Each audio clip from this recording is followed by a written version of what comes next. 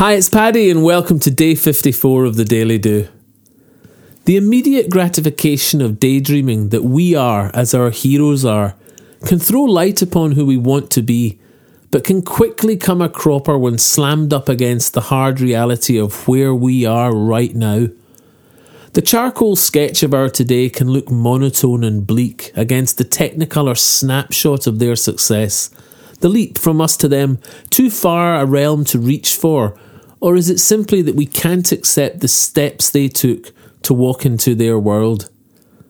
To become all that you dream of, sometimes stare at those who have. They've left a little seed trail. Their actions leave a path. When I speak to others ahead of me who've walked the walk of where I've been, the connection is immediate and the pull to them extreme. Through knowing that they started alone just with the bit between their teeth, helps me to break their journey down and see how it relates to me. And it's no surprise that all of them, every one until this day, has built themselves in daily actions with an open heart, done purposefully. Lift the bonnet of our heroes and see what lies inside.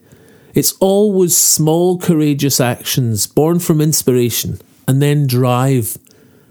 This is so exciting for all of us to accept the truth that we are the sum of our actions, as it places in our hand the baton of responsibility of I am what I am. So don't see only her medals, see the everyday 6 a.m. gym. Are his published novels inspiring you? See, yes, the spark, but see too the discipline. The corner office in Manhattan, she worked till 9 6 days a week. The million-selling singer started in the studio making tea. It's important that we strive only to be who we want to be. But if others have gone before us, then look at how they've done it. Google them and read. You'll find it starts right here and now in the things that we repeat, in how we act, in what we want, what we do, what we eat. Our heroes are just us having done what we can do. So see in them the hero, but see the hero too in you. Please subscribe in the box below, or you can email me and subscribe at paddy@thedailydo.co. Bye for now and see you tomorrow on The Daily Do.